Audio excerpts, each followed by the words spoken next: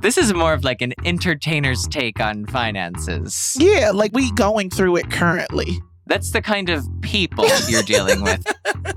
We're like, yeah, let's do this episode, around tax season. Adam and Danielle, file your taxes. Like, what are you doing? Yeah, they'll be like, where are they? We're both in Joshua Tree, no computer. We're hiding. We're in hiding. And hiding. Another tip. Don't hide from your finances or your taxes. Yeah. They will find you. Because they'll find you. They will take you out.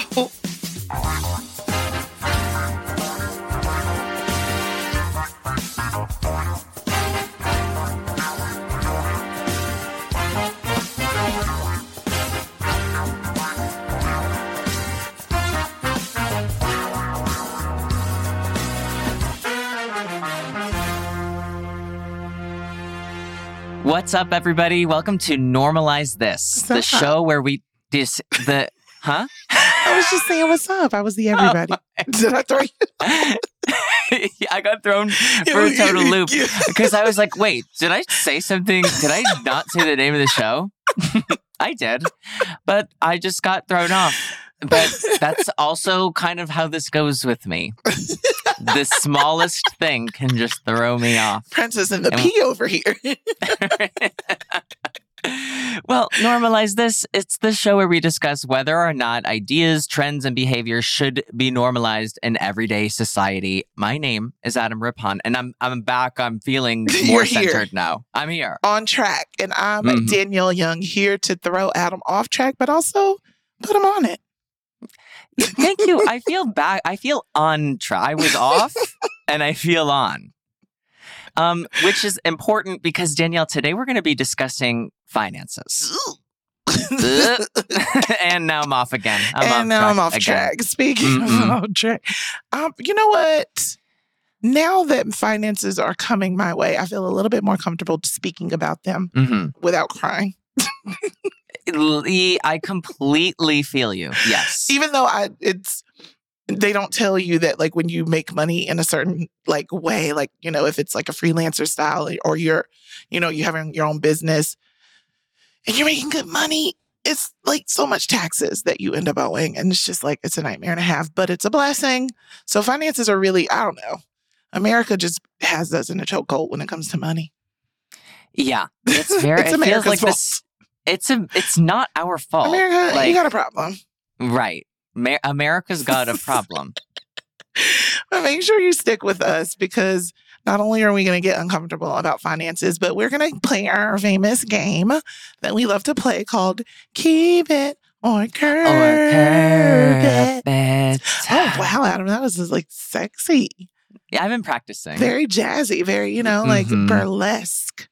Yes, thank you. You noticed my training style. I felt it. I felt it was very burlesque. But Keep It or Curb It is where Adam and I decide what we love and we will hold dear and near to us, and what we hate and want to drag out to the curb and kick it once it gets there. Yeah.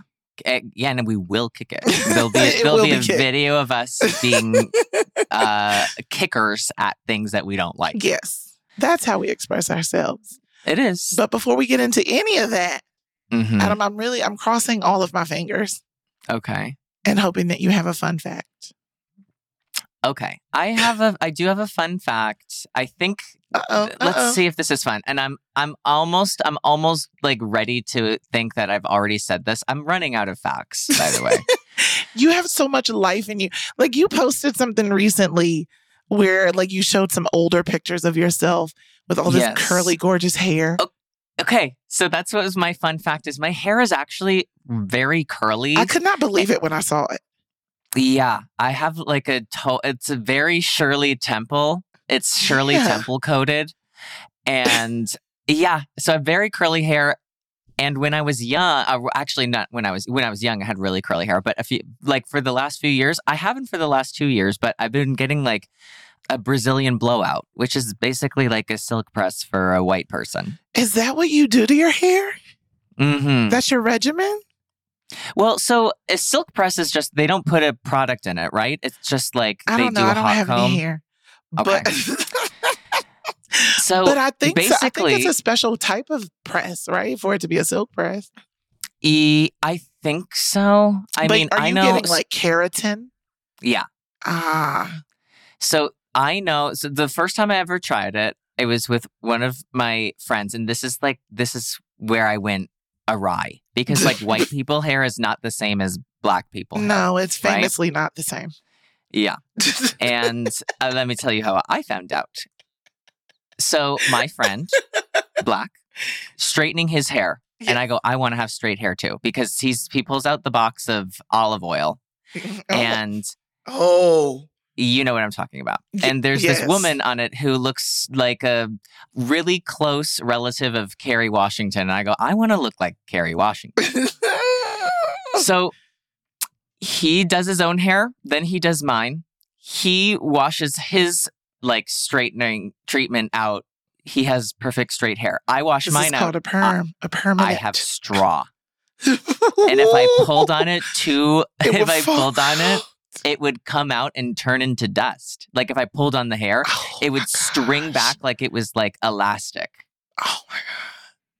And so that's when I needed to do my own research of you can't be using our version. No, I was going, yeah. It was too intense. So then I started doing Brazilian blowouts because, you know, curly hair is so unpredictable. Like one day you're like, I look like a supermodel. And the next day you're like, I look not like a supermodel.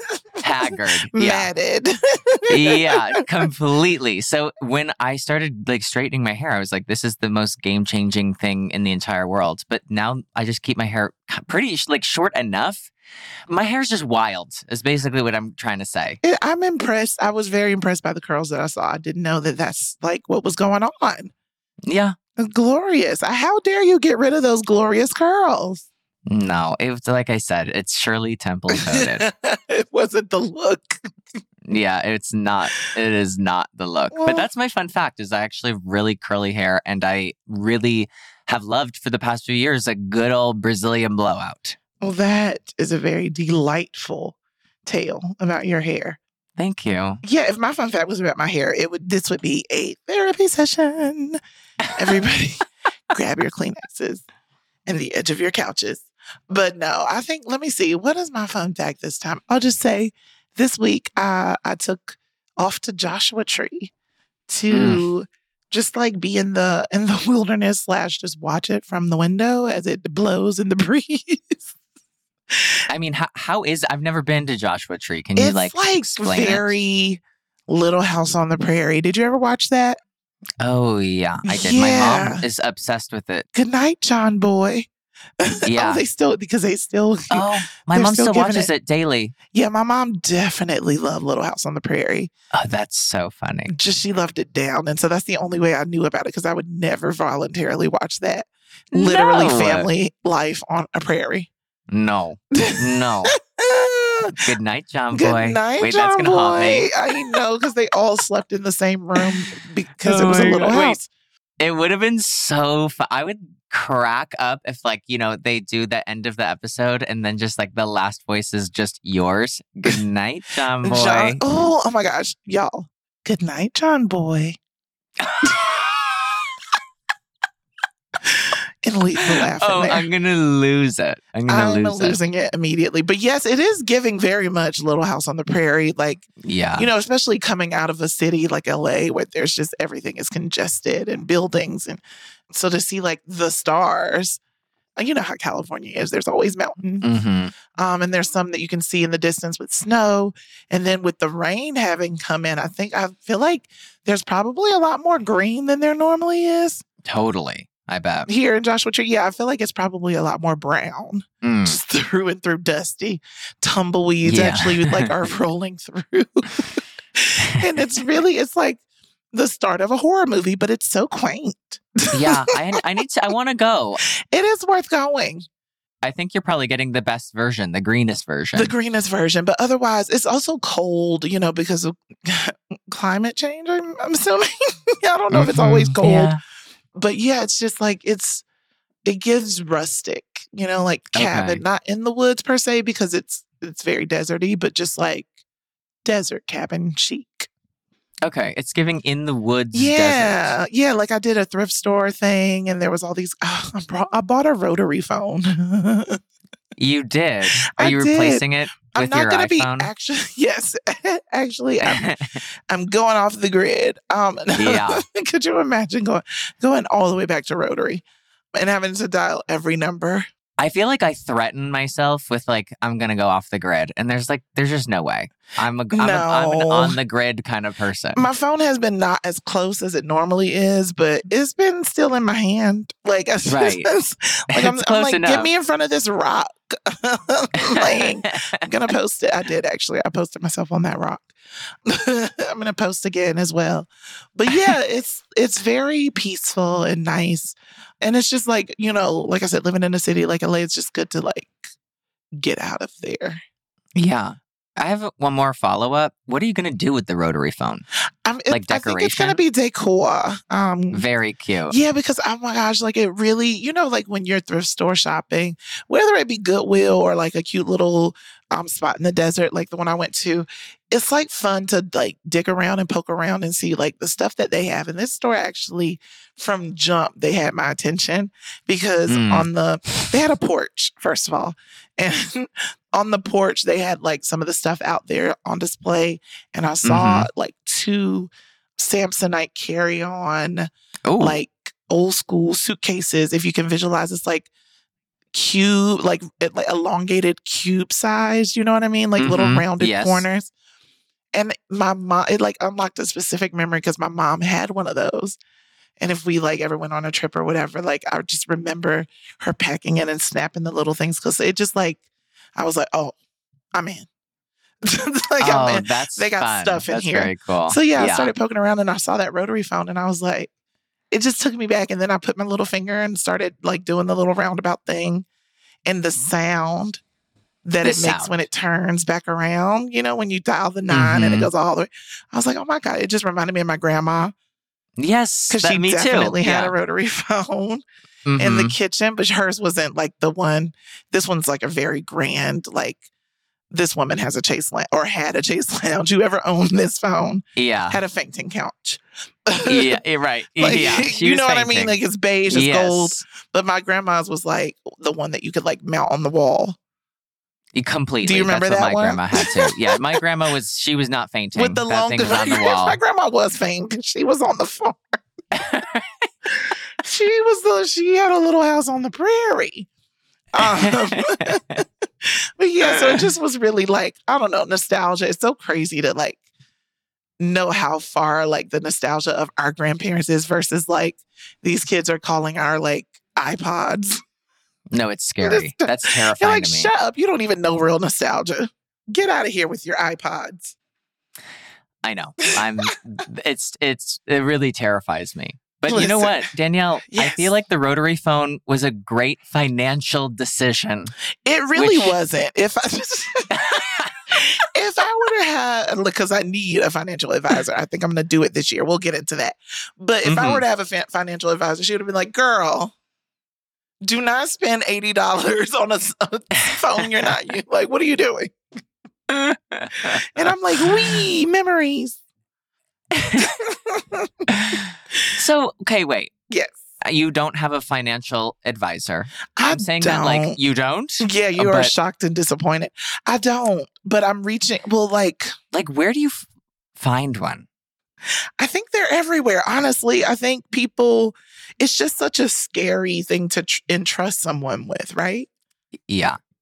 Because I feel like the people that use them on a regular basis, i.e. like the rich people, they have like maybe references, word of mouth, like internet work, like, oh yeah, my lawyer knows this guy, like that kind of thing. And that doesn't make it like legit or right. But I feel like they also have that in.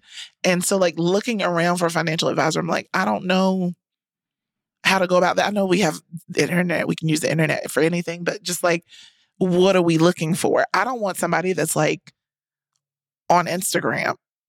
No, that feels so scary. You know right? what I mean? Like, because you see them all the time. And it's enticing because they have like really great tips and all that. And it's on Instagram. But I'm like, I don't know if I want to hire you. Right. Influencer.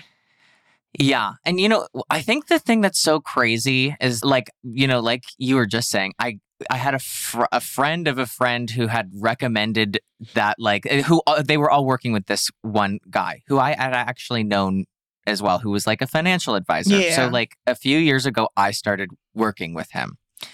And what I was learning through the process, obviously, I was like I'm an idiot. Like, I'm so mindless. I have no idea what's going on. Very much the same. And I don't want to know too. Like, I feel better. I don't. Like, yeah. Please. Because I feel like we're kind of the same, where it's like we both have that like artistic mind, where it's like when it gets to like the finances and the numbers, it's like I don't really want to know because it stresses me out. Yeah, I want to know that it's like I'm fine. I don't want to know I'm not fine. Totally. Or that the decisions that I'm making currently, which I already know, living in Los Angeles and paying rent. Anything above $2,000 is like, well, you're paying rent that's above $2,000. You're an idiot. But then again, there's so many of us. And I know that that's probably not the right, quote unquote, financial decision to be making when it comes time to like think of savings in the future. Because that's the whole point of having financial planning and all that, is to make sure that you're not going broke and that your future is set up. Like, you know what I mean? Yeah, totally. So, like maybe like 10 years ago when I was first moving to like California, I remember that like, I had horrible credit. Ugh. I remember applying for a credit card and getting denied. And it Which was is like so all I painful. wanted. It's so embarrassing. Because now it's on my thing that I have an inquiry and I didn't get it. Right. So that's going to make it harder. And so I was like, what do you do? And so like, I remember that I had some friends that were rich and I was like, what did your parents tell you to do? What did they do Exactly. So, and it's the only way to find out of like people who have money. Financial stuff be really exclusive. Inner sanctum. Like, yeah. Like, not for nothing. I was going to say not to make everything about race, but I do. Because it is. My mom used to always be like, God, because I had a lot of white best friends and very close friends growing up, like sleepover, hang out type friends. And my mom would always be like, you should ask them, ask them to talk about like what they know about money, because they seem to know things that we don't know. Yeah. And that would always be a topic of conversation, especially once I made it to college age and a couple of different friends of mine were purchasing homes. Mm-hmm. Now, granted, I did choose a very different lifestyle of going off to college and then moving away to New York and all that. So like buying a home wasn't like the top of my plan, but I couldn't do that even if I wanted to at 19 and 20 years old, and they were able to. And so it, like, to your point, it wasn't until my very best friend, his boyfriend, was this white Mormon guy who always, even in our brokenness, and we were in the same space financially, like making the same kind of money at our jobs. He was never broke. Never broke. Like, and I mean, in times where it was like, like we are making the same amount. This is crazy. Right. But he taught me how to save even when being broke, and how to make certain decisions that you could still put away bits and pieces here and there. He taught me different savings tricks that you can find on Google. You know what I mean? Like different, like, oh, this week I'm going to save 5. Next week I'm going to put away 15. So it doesn't even have to be like these grand numbers, but it'll teach you the restraint. Because like, you'll start making money and it'll seem a little bit more accessible to be like, oh, I'm going to buy this $80 rotary phone. Right. Because I can. And it's like, well, just because you can doesn't mean you should. Because it's always about the saving for a rainy day or saving for the future. But like growing up poor and those rainy days are like all the time, you're like, well, I know how to deal with a rainy day. I'm not going to save for that. I'll be fine if it rains. Like, right. I'll find my way through. I'll find my way through it. Or it's like you don't even have that access to be like, oh, let me put that away. And so I know that can lead into like people having a block of being able to even take in information. But take it from me, somebody that has been so broke. Like, I mean, even ramen noodles were too expensive. Yeah. It is possible to put something away. And the thing that I remember that like when I was probably like at my like brokest, I was like, okay, like what are the steps that I can take? I'm going to do whatever I can to start making money. And what are the steps that I'm going to take to like not have bad credit? So like, how do I even like... Because that's such a big part. Yeah. And it's the credit of it all. So like, I was like, you know what? When I got my first car out in California, I was like, okay, I'm going to do everything I can so that I can like pay this off. And then eventually, like a few years ago, I had a different car since like the first one that I had. And I remember that I was talking to this financial advisor and was like, let's pay off the car. And he was like, no, you should be able to like have as much as of your own money like invested in things so that it can grow, because whatever you're paying like on the interest of something like a car or anything that you're making payments on, one, it shows that you're always good for the payment, so your credit improves. And then what you're paying in interest, you'll more than make up for it if it's invested properly. And it's like, huh? Well, I don't want to have like anything that's like not paid off. Yeah, it's like so many things. There's so many tricks and tips that feel like, why would I do that?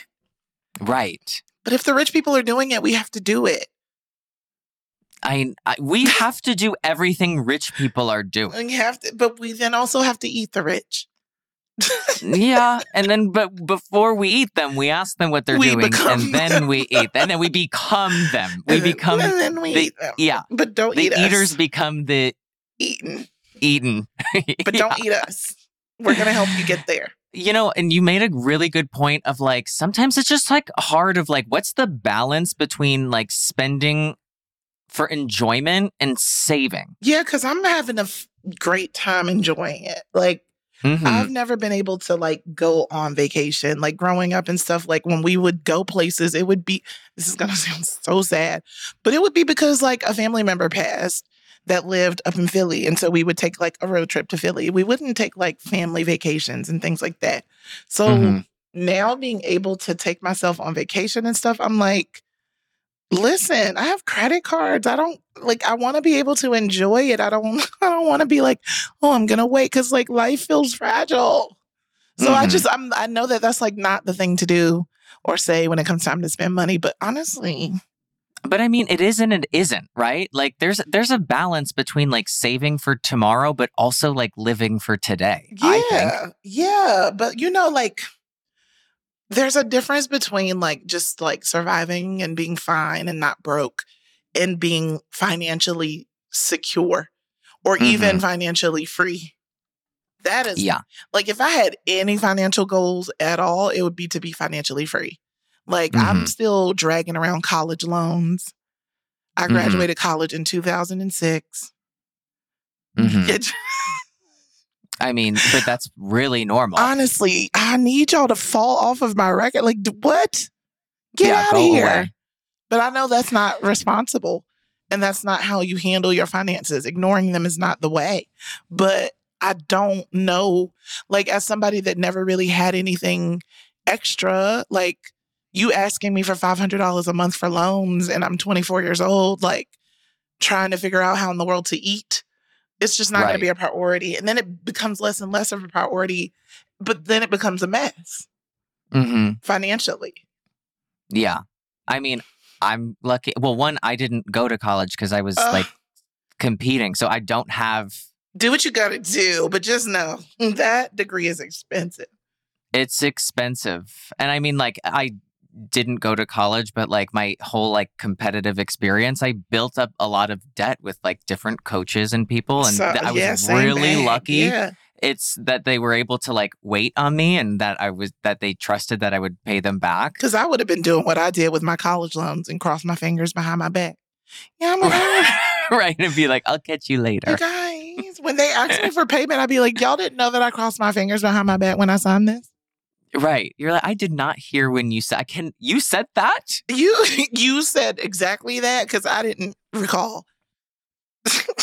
It's so crazy because it feels like it should be really straightforward, right? Like it feels like I make money, I can put it into like a checking account, I can put some in savings, and I just like move forward. But like, it's not. It's not. People, the rich, or people with money are investing. Right. Actually, the rich people don't have a lot of like liquid cash. They have almost everything like invested, which is insane because that feels like so scary. I don't know if I'm ever going to let go of like the need of being like in control of my finances. Like I would love to be able to be like, okay, someone come help me handle this and get it squeaky clean and spotless. But like, I need to be able to access my monies.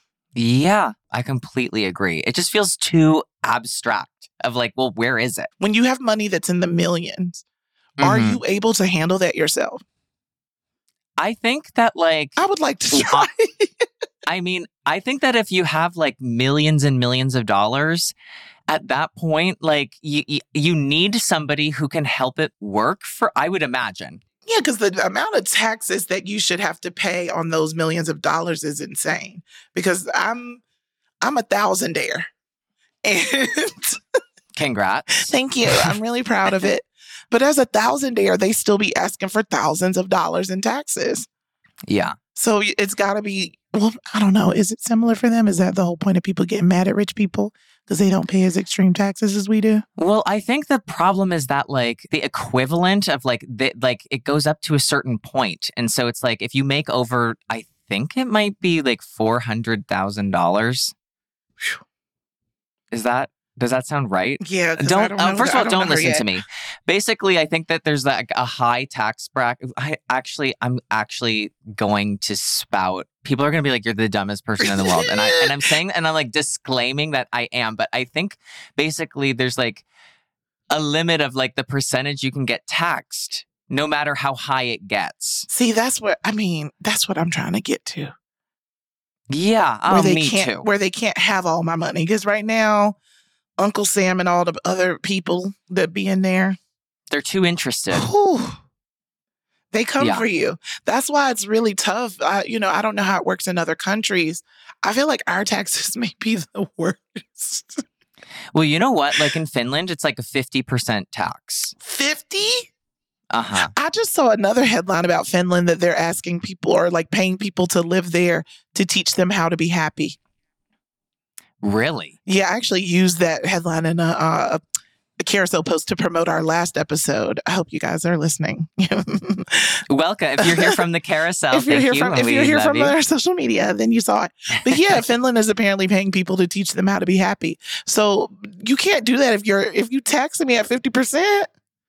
Well, they're the happiest country in the world. That's crazy. Sixth year in a row. Is it because they're not working all the time? Because it's like, well, if you're taxing me by half and you only got me working 3 days a week, I guess. But here's the thing. It's like, there's no like sudden expense. So it's like the way that we live is like we ride high and you can fall really far. There's no such thing as like falling really far in Finland. Really? If you have some really unexpected medical expense, healthcare it's a universal healthcare system. So there's no like, I'm getting all of these medical bills. Every time Finland is named like the happiest country in the world, I'm always like, my husband, JP, who's Finnish, is always like, like every Finnish person is like, how? The thing is that like, no matter what kind of times you find yourself in, the government in Finland does everything it can to make sure that like nobody's left behind. So if there's a situation taking everybody's money. Yeah.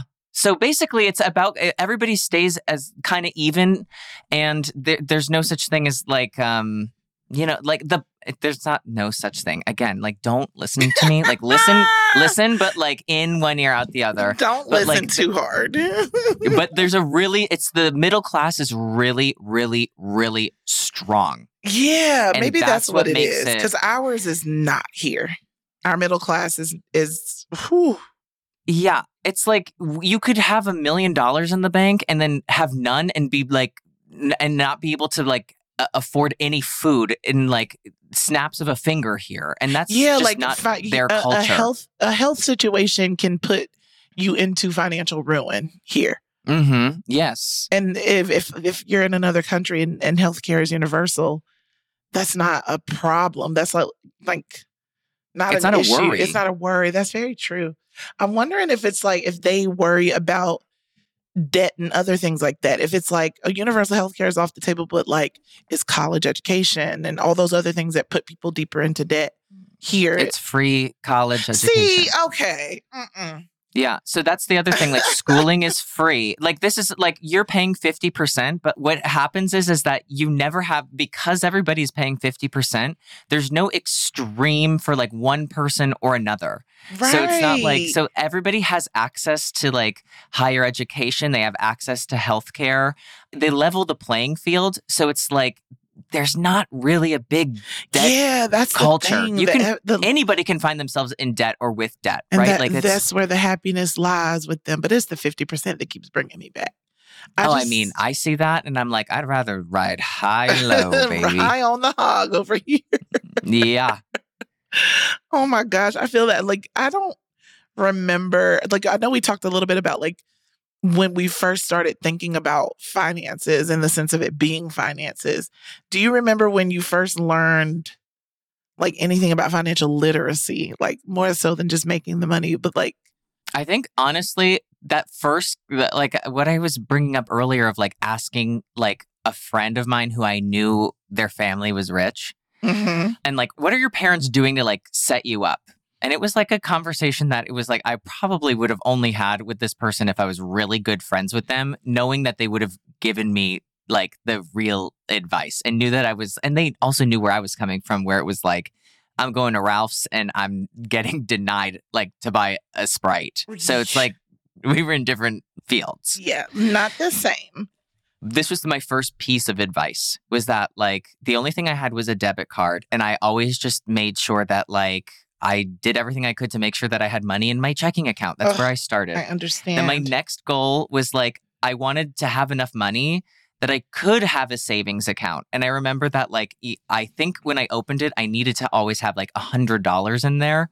And I was like, okay, when I get to the point where it's like, I can just be sitting on $100 like in a different account, then oh okay, my gosh, cool. Yes. Yeah. So like that's my second step. And then it was like apply for a credit card. So I had to go to like Bank of America, and the first credit card I applied for was like some student card where it's like the spending limit was like $1,500. Oh my gosh, I remember those. Yeah. So that was my first one. I had a Capital One first credit card with the credit limit of $200. Could you believe? I mean, that's not even now. Like, it's barely getting gas. Yeah, right. And like the person that would need or want that is not going to be able to pay that back. And then it's going to be like, now you owe like $600 on a card that didn't even have that. Yeah, I know. It's but you know, the one thing that I was lucky with was that I started with a debit card and my whole mind was always focused on debit card, that like I never got myself into like credit card issue. I paid it immediately like it was the debit card. Yeah, that was very smart. And it was only because it scared me to see like a minus number, because I've obviously had a minus number in the checking account before. Oh Oops. my gosh, I left a whole bank. Yeah. I was like, well, I'm not about to deposit all my money and lose it, so bye. Yeah, we'll be trying a different one. Thank you. Oh my gosh. Remember, it was just like, start to open credit cards. Always like, use them every once in a while, but always pay them off.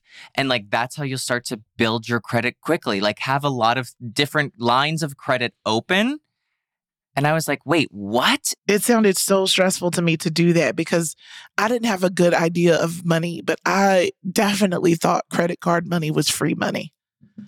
And it was not. And I learned quickly, and I learned how to pay those off. And I worked hard to do that. And it was really, really like eye-opening. And I didn't have credit cards for a while in my 20s because of that. I was so scared. I was like, I don't know. I don't really want to deal with that. I don't really even think I came back around to having a credit card until like my 30s. Yeah. And also the thing about credit cards is that you're like, okay, I don't, whatever. And this is always something that's like so shocking to JP, is that I have I have an American Express card. And sometimes I'll go on to like the website and it's like, oh, you can do this, or like you're getting $100 credit here. And he's like, I don't understand the concept, because like credit card culture is not a big thing over there, but like we will pay hundreds of dollars to have a credit card every year, and we'll make money by spending money on it. Because it's like I got my American Expresses through my Delta, through flying Delta and applying for those cards. Cause I was like, oh, I want to be able to get to the lounge. And the first one I applied for was not the right one. And I was like, oops, well, I got this one. I'm going to do another one. And so I applied for the other one. And I'm having a grand old time buying all of my flights through it and getting all these, frequent flyer, this and that. And sometimes they give you deals and they might double your miles or, things like that. And so it's like you're getting all these perks.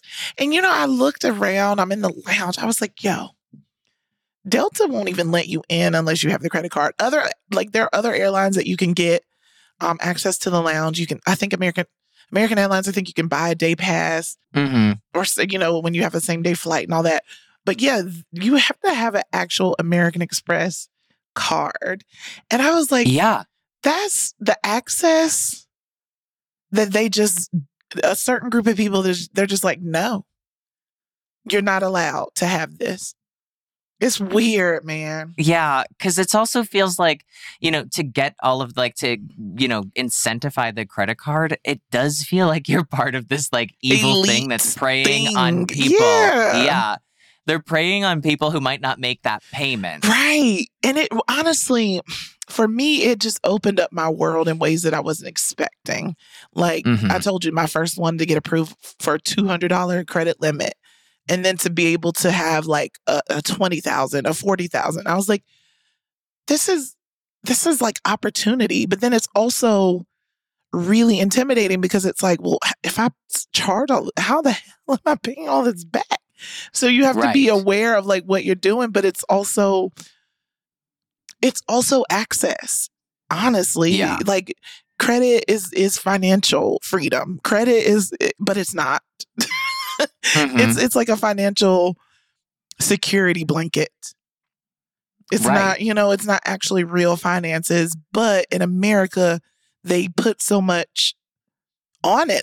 You can't even do certain things if you don't have credit. You know what I mean? Applying for apartments and things they're like, I don't know. You're like, but isn't it better that I haven't racked up debt? Right. Isn't it better that, if I've been paying for everything in cash, doesn't that show that I just pay everything? Not that I was ever doing that, but... Or that I have, restraint. They're like, no, go get your credit card, start charging it up. And then we'll approve you. I'm getting those flashbacks because with JP, he obviously has no credit history in the US. So this is his first year of trying to apply for his first credit card. And it's I will co-sign on a few things to help him build up his credit. But it's a total foreign concept of so I just apply for this credit card and have it open and then that's helping? What? I don't understand. Right. And I'm you'll never understand. And yes. You will never understand. That's the part of it that really gets me. Yeah. Watching my own trajectory and seeing how it's possible to build and how it's possible to create some financial stability for yourself. I know it's not impossible, but it's daunting. Now that I have this money coming in and the taxes are heavier, I'm having to do things to make sure that I can pay those off. I have a business account now. I have a business credit card. I'm trying to make sure that I'm funneling all of my things through my business so that I'm making sure that I'm building on that credit. It's I need somebody to literally make me a binder of what you need to do and how, and explain it to me like a child and also do it for me. Yeah. Yeah. Because I get so overwhelmed. I need you to explain it to me, but then do it. But then also do it. Because even right now, I still got to go and go to the post office and get a money order and get a stamp and do all these things. And I'm like, oh my God, this is so much work. But if I don't do it, then it's going to mess up my finances. And the credit card notices are one thing, but nothing's scarier than the IRS sending you letters. No. And they only send letters. They don't be calling. They just send you these official ass letters and you're just like, oh. In California, they work with the franchise tax board. I thought it was a scam. Yeah, I did too. My first... Wait, I'm dying laughing. I'm Googling this because you are trying to get my Social Security. Yes, I thought the same thing when I would get my first letter in the mail. I'm like, this is not real. Sorry, I'm not paying these. Yeah, And they're like, no, this is what you owe. We're watching you. And also, wait, I don't like that in the US that every state has a different tax. Right. I don't like that. No. Why are they doing this? Everybody should pay. We should all pay tax. But I get honestly, it. We should all be granted financial literacy courses from the time we're in elementary school all the way through whatever our, highest education. I think it should be like the same way that they try to burn this fake American history into our brains is the same way that they should be like burning financial lessons. Like, what I mean? Like catered to kids. Then, as you get older, you're learning in different ways because all this geometry, have you used that? No, I haven't. Yeah. Trigonometry, have you? I fought to get into trig because it was like a high profile class and it was AP, like advanced placement, and you had to get a certain grade from this course and that course to be able to get it. And I haven't used a piece of trigonometry. Right. Well, you'll be surprised. We're going to actually be tested on it today. Yeah. Right. Now, if that stuff was a part of like what we needed to learn to be financially stable in the world, then I get it. But it's not. Yeah. I feel like we keep getting set up for for ignorance. Okay. I have a question. What do you do for like taxes? Because I have started working with this CPA. This is the first time like kind of I've ever done that the last few years. Yeah. Before that, I was just on TurboTax.com. Yeah, I can't handle that. When it was like one job that I was doing, yes, I could use those TurboTaxes and things like that. But once I started like freelancing and, working with this company and that company and then having a full-time job with that company, it started getting complicated. And I didn't have the money to be paying for complicated taxes. And it was a word of mouth thing where one of my coworkers was like, oh, I always use this guy. He's amazing. And he has been. I've used him since maybe 2008, 2009. Oh, wow. Yeah. That's so I've used him through the years and he's always been great to me. And he's seen my career change and it's gotten a lot more complicated. I had so many papers. My return in 2020 was like 50 pages long. Oh my God. Because there were just so many gigs and so many different things. And so he's been helpful in also kind of giving me advice as he's seen my career and my life change in that way. He's like, oh, you have a business now. Make sure you do this, that, and this. So make sure for next year that you're doing, all of your invoices through that. And so he's been like really key in that, but he's also still in New York, which isn't a problem. But it seems like now that I'm here in Cali, I need to make sure that I have someone here, but I also need to make sure that I have someone that feels like they're in the quote unquote industry. Right. Of like just entertainment. The gigs. Yeah. And understanding gigs. And especially because California has all these like rules now about freelancers. That's not how this works. Like that seems crazy. So I think they're just like cracking down on gigs and like gig culture, which is really crazy because those are the people that have a harder time financially figuring things out. Right. Well, again, not to like direct it back to Finland, but the thing is that like when they we gotta move. Right. But when they pay that much in taxes, they don't have a problem with it because like they're getting a return on investment. So like we have a problem with it because we're getting a really low return. The lowest return. That's the problem that we have. We're like, okay, I'm going to make this money and then you're going to give me the taxes. And then then I'm on my own. So it just feels like I'm paying for nothing. That's what when they're over does. There, they're not. There's so many things that are taken care of for them because people are taxed like properly and on a percentage based on their income, not on like different levels and maxing out. Exactly. Like the person making $2 million a year is getting, paying the same amount of taxes or getting taxed the same percentage as the person making $100 billion. Right. Which that's not fair. At all. No, but you know what? Sorry. As financially illiterate as Adam and I both are, we do know that there are some ways that you can like improve your situation, hopefully. So let's get into that. Steps to getting a better financial life. We need to get into that because I feel like we've been like, it's so hard and you're poor. Right. And we're like, what do we do? Well, we're going to tell you. Well, one of the things you mentioned like building and maintaining good credit is definitely something that is beneficial here in this country. And it can help do a lot and open up a lot. Like, getting apartments, getting cars, getting a phone at times. I know they do a lot. A lot of companies check your credit. And so maintaining and I guess, holding on to as much as you can a good credit score is just going to be helpful in the long run for everything, which would also mean like don't be out here maxing out the cards, buying $80 rotary phones just because you got a credit limit of $50,000. Right. Well, that's fine. That's so low. The highest credit scored people, they're only using like 7% of like their maximum like credit score. They're not really going above that, which is kind of crazy. But also makes sense. I think like if your limit is like 50,000, they're never having like more than like less than 5,000 charged to that card. They don't ever like accumulate more debt on that card. They always like pay it off. That's what I'm thinking. I'll just be like, charge it. We'll deal with it we'll later. Deal with it later. Thanks for the creds. Don't do that, kids. No. Don't do that. Use 30%, less than 30% of your card if you can. But yeah, the limit does exist. Like, don't go up to the limit is basically what they're saying. Yes. And then you need to like have a good like hold on your debt to income ratio.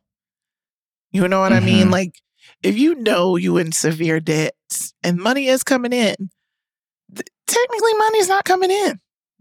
Right. I have an unfortunate truth for you. You know what I mean? It's like that rolling debt is always going to be held up against your income. So if you have those payments and you keep ignoring them, they're just going to compound. So I know it's like sacrifice now for the later, but oof, child, don't let that debt to income ratio go too crazy. I have another tip. Don't close your credit cards. That's a great If you're not using it, just keep it open. Don't do what I did. Keep it open. Banks. Wait, that's actually kind of an amazing idea. I really do like that one. Sometimes. But don't close the credit cards. Yeah, because that looks bad. I'm telling you, please. It looks bad, which really I thought it would look good. And it did not, and it does not. No, credit history is king around here. You got to have like receipt. History. Yeah. So don't close your credit cards. That's a great tip that I remembered because really I closed my credit cards. It's good. Whoops. Listen, one of the biggest tips is the rainy day fund. I know we talked about that earlier. Sometimes it feels like all the days are rainy. And it might be, it might be that season, but putting away a couple dollars even. And not to be dramatic, but sometimes it'll be a $5 and sometimes it'll be a $500. You never know. But you could just cut off a chunk. As much as the money is coming in, make sure that there's something that you are holding on to that is just building. You're not taking from it. Yeah. I would always pretend that like when I would have money come in, that there would be like whatever it was, whatever I felt comfortable doing it, even if it was $5, even if it was $3, even if it was 10 or 20 or 100. But I would always just pretend like that money didn't exist. Yeah. And I just put it somewhere else. It's so hard to do that. But once you start, it's so bit of, because it'll also kind of like edit how you spend, right? So let's say you come in this week with an extra $100 instead of, and I mean extra as in like everything has been paid and it's just the $100 left. That, and you could get away with not needing it. You should still put away a chunk of that, not the whole thing, but put away a chunk of that so that you know that that's something that you're not touching completely. But it's like, it's hard to do, but it'll edit you from paying for something else later. Like, let's say you're like, oh, I want to order Uber Eats tonight. I got 100. Oh, no, I don't. Right. Yes. I got 60. And am I really going to spend that 60 on Uber Eats? Because you know it's going to eat up the whole 60 when you get the fees. And you're like, you know what? I got some lettuce. I'll make a salad real quick. Yeah, it really does. Like when you think that way, I think it helps you like make, I guess, more savvy financial decisions of not being so frivolous. Yeah, because I get it. It's very tempting to go grocery shopping and then order food because you don't want to cook, but you just went grocery shopping. Right. So but sometimes don't let the food go to waste. Because then that's like, if you are that person, because that's a lot of us. Let's say you spent that $60 on the groceries, and then you also ordered the Uber Eats. Now you're out that money and your grocery money because you're going to keep ignoring your groceries. Right. Until they go bad. And now you're like double down on spending money and no return. The worst financial decision I've ever made has been buying arugula. Oh, yeah. I will tell you that. You're not going to use it. Stop it. You had that one good arugula salad one time at the restaurant. Right. And now you're like, ooh, arugula. I should honestly just leave a $5 bill like in the grocery store where it is, because that's the same thing of when I would buy it and never use it. It would turn into like soup slop inside its own bag. Don't do that. Yeah. At least get something that, like, if you're going to do that, get something that you could also blend. So in case you don't eat it, you can be like, you know what, I'm going to put it in a smoothie. Exactly. That's what I do. I'd be like, okay, get kale, girl. So that way it'll last. But it also, if you're not going to get into it, I can blend it up. Oh, that's really genius. Yeah, man. I got a lot of poor girl tips in me. I mean, your tips are getting higher level if it's starting with kale. Well, you know. And kale is one of those things that can just double, triple up, because I can eat it raw in a salad. I can eat it in a smoothie, and I can saute it for like a side or an omelet. Like I always good. Like, that's how I be buying groceries. Like, how many uses? Oh, I mean, that's an amazing way to buy groceries. Which, you know, when you're trying to save money, you might not get the best items because sadly, the good stuff be expensive. Right. You know what? The organic apples can wait. Get you a regular apple. I think the other thing that I learned is that it's okay to not know everything about taxes, because people literally take classes and go to school to learn about them. Listen, and honestly, we have so much resources on the internet that are helpful. And there are some out there that are not helpful. So, you know, you have to have some discernment. But it can, you know, change the way that you think of things by looking at a video and being like, oh, shit, like, I wouldn't have even thought of that. Or, you know what I mean? Because what we're giving you is probably based on our personal lives. But if somebody is a, you know, financial expert and stuff like that. Yeah, like actually listen to them. You know, supplement this episode with literal financial experts. Right. This is more of like an entertainer's take on finances. Yeah, like we going through it currently. That's the kind of people you're dealing with. We're like, yeah, let's do this episode for, around tax season. Adam and Danielle, file your taxes. Like, what are you doing? Yeah, they'll be like, where are they? We're both in Joshua Tree, no computer. We're hiding. We're in hiding. Another tip. Don't hide from your finances or your taxes. Yeah, they will find you. Because they'll find you. They will take you out. Yes, they will. Okay, Danielle, what are we going to normalize today? I think normalize having a credit card. Normalize. You know what? One of the things that we should normalize about finances, a budget. I know it sounds terrible. I know it made a little rock in your throat. It did. Swallow it. Swallow it down. You're a grown up. You got this. You've made it this far. Yeah. You can take care of yourself and your finances. This is possible. This is doable. Budgets are just a guideline, but it also gives you the opportunity to create integrity and trust with yourself and how you handle your finances. And then it can just help you create goals that feel like, you know, more doable. Like, you know, get your Chipotle, but don't get that guacamole. Relax. Right. Yeah, relax. Relax. There's another green in there. That's called lettuce, and it's free in your bowl. Yeah, you don't have to add that. But you know what? Yes. If you didn't add it for the last 6 months and you want that guacamole on the 7th month, you earned it. Mm-hmm. So it's just like little by little budgeting. I think we should normalize. What about you, Adam? I think that you should normalize asking people you know who are good with their finances what they do with their finances. Mm-hmm. And you should have an honest conversation with them. Before you eat the rich, interview them.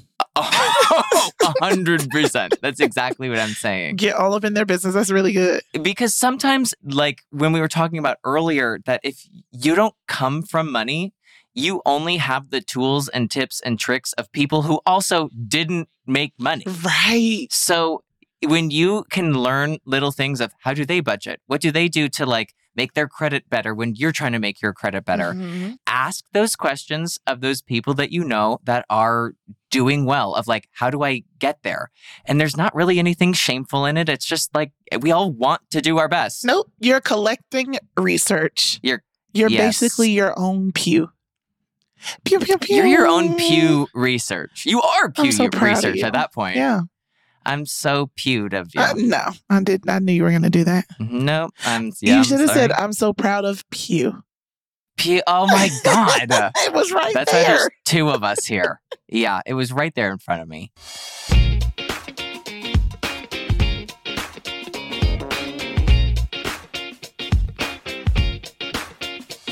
Well, speaking of Pew, I'd love to go into Keep It or Curb It, who sometimes we can be pretty Pew heavy. Yeah.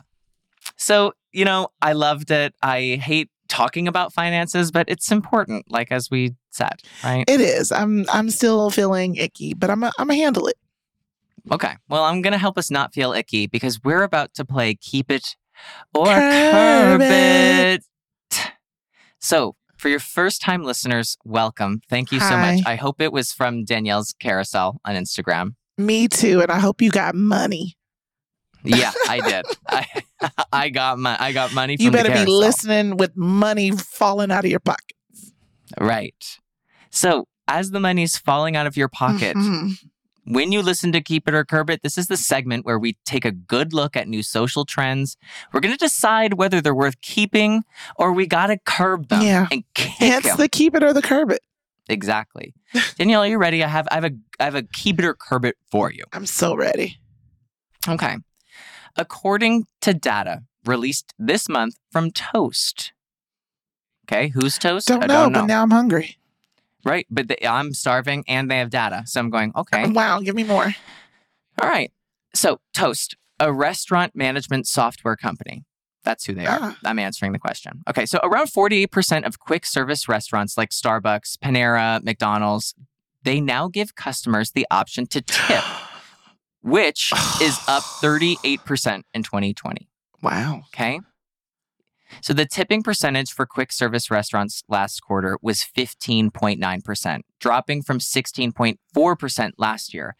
People are tipping less, in part because of inflation. And experts are saying that even though customers are accustomed to tipping waiters, bartenders, and other service workers, tipping a barista or a cashier may be a new phenomenon for shoppers. So people aren't used to this dynamic. And the customers, they're encouraged to tip generously during the pandemic to help keep restaurants and stores afloat. But now customers are feeling overwhelmed, which is to be expected because it feels like we're kind of going back to a normal time or we're going back to the way things were. But people are feeling overwhelmed by the number of places that now have the option to tip. And there's a lot of pressure about whether to add gratuity and how much. So Danielle, I'm asking, are we keeping or curbing a different tipping culture compared to just the last few years? What do you think? Are you kidding me? Pay your employees a fair wage and leave me out of it. Like a cashier, leave me out of it. A barista. I love a good barista. And I know that you are doing your due diligence in making this coffee, but it is not my responsibility to be paying the wages of employees. And it shouldn't be. It shouldn't be. I get service workers, just, people, waiters and stuff like that. They're not being paid a fair wage. And that, again, it should not be on me. However, I understand why I'm tipping them. But why does my tip change if I paid more money? If I ordered more dishes or ordered more drinks, I get they're coming to my table more maybe. But at the end of the day, why does my tip have to change because my amount changed? It's just we, as the customer, I think, are put in this really unfair position to pay. Here's the screen. Tap. It's up to you if you'd like to tip. You're that. And I've had this discussion. People that, friends of mine that haven't grown up here or lived, in this country, they're like, this is weird that America does that. Yeah. Why is it on me to judge the service that I'm getting? Shouldn't you just pay the people and they would work based on the fact that they have a job and this is the job?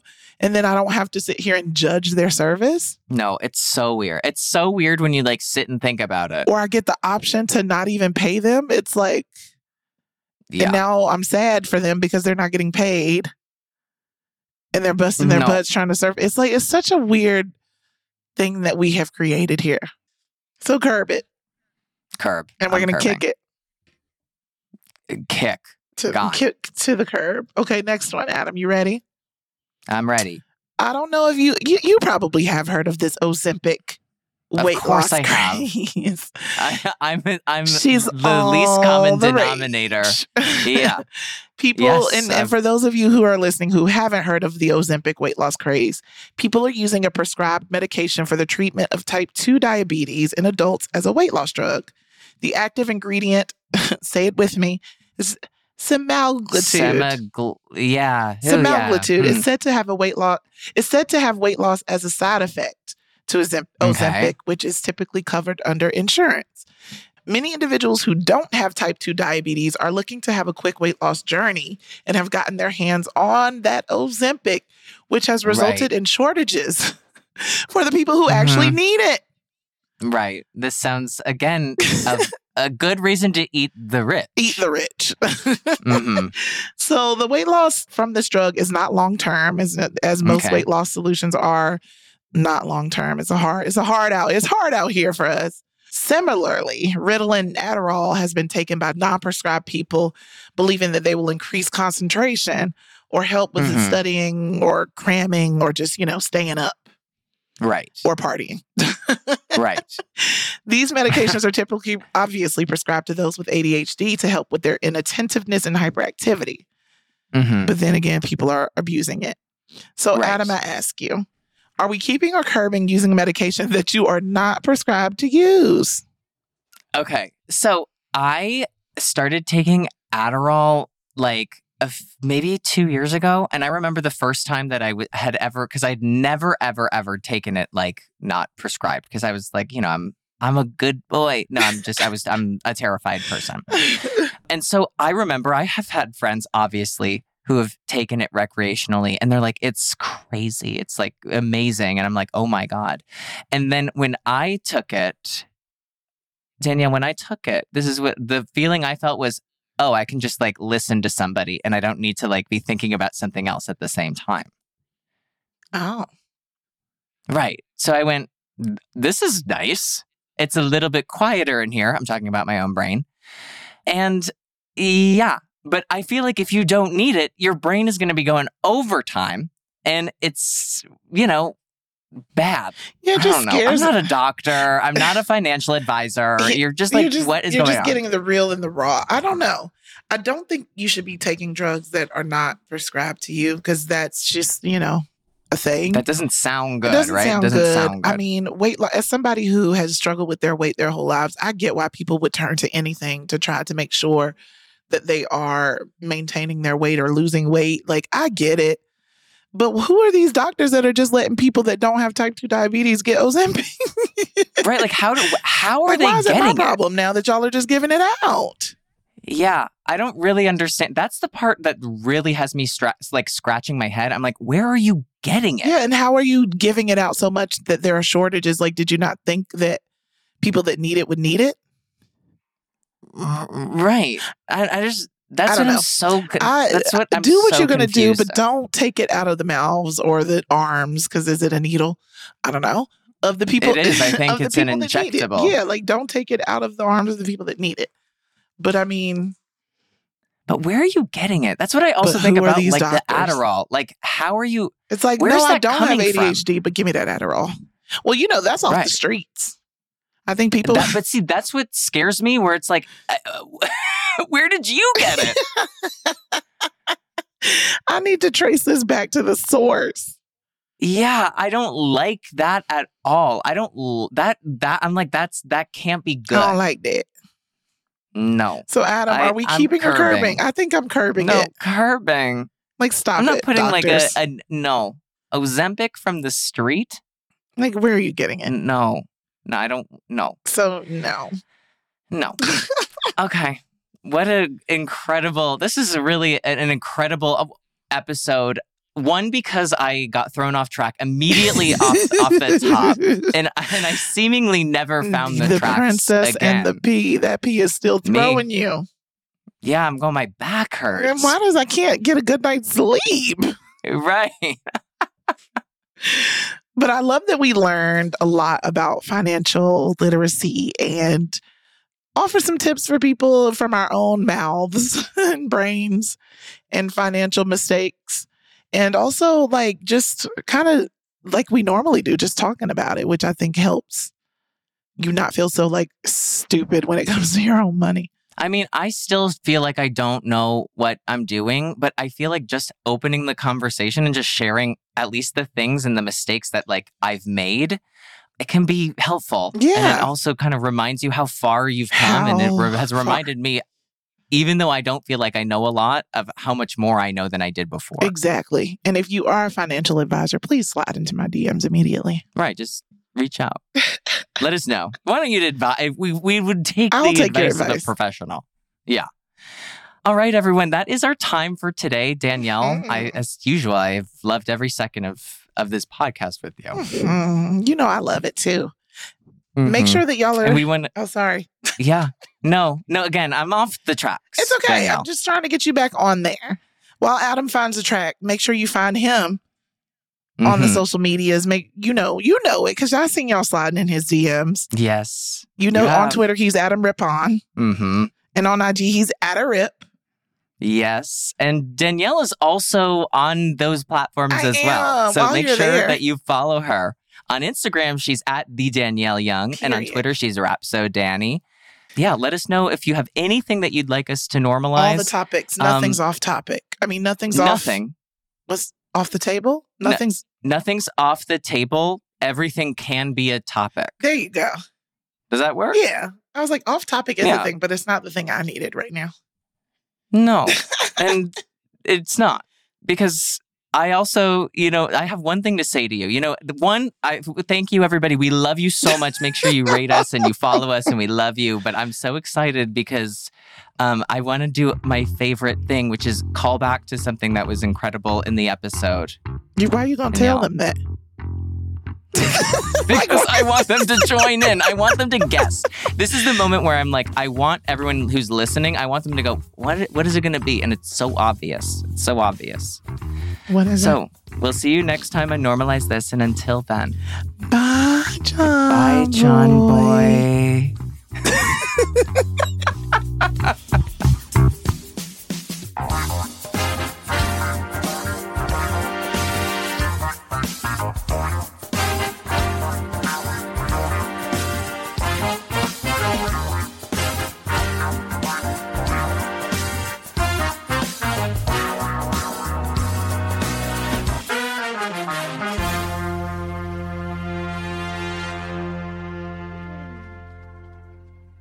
Everyone out there listening, we want to hear from you. Make sure you follow @MakeSpringHill on all platforms for weekly show updates.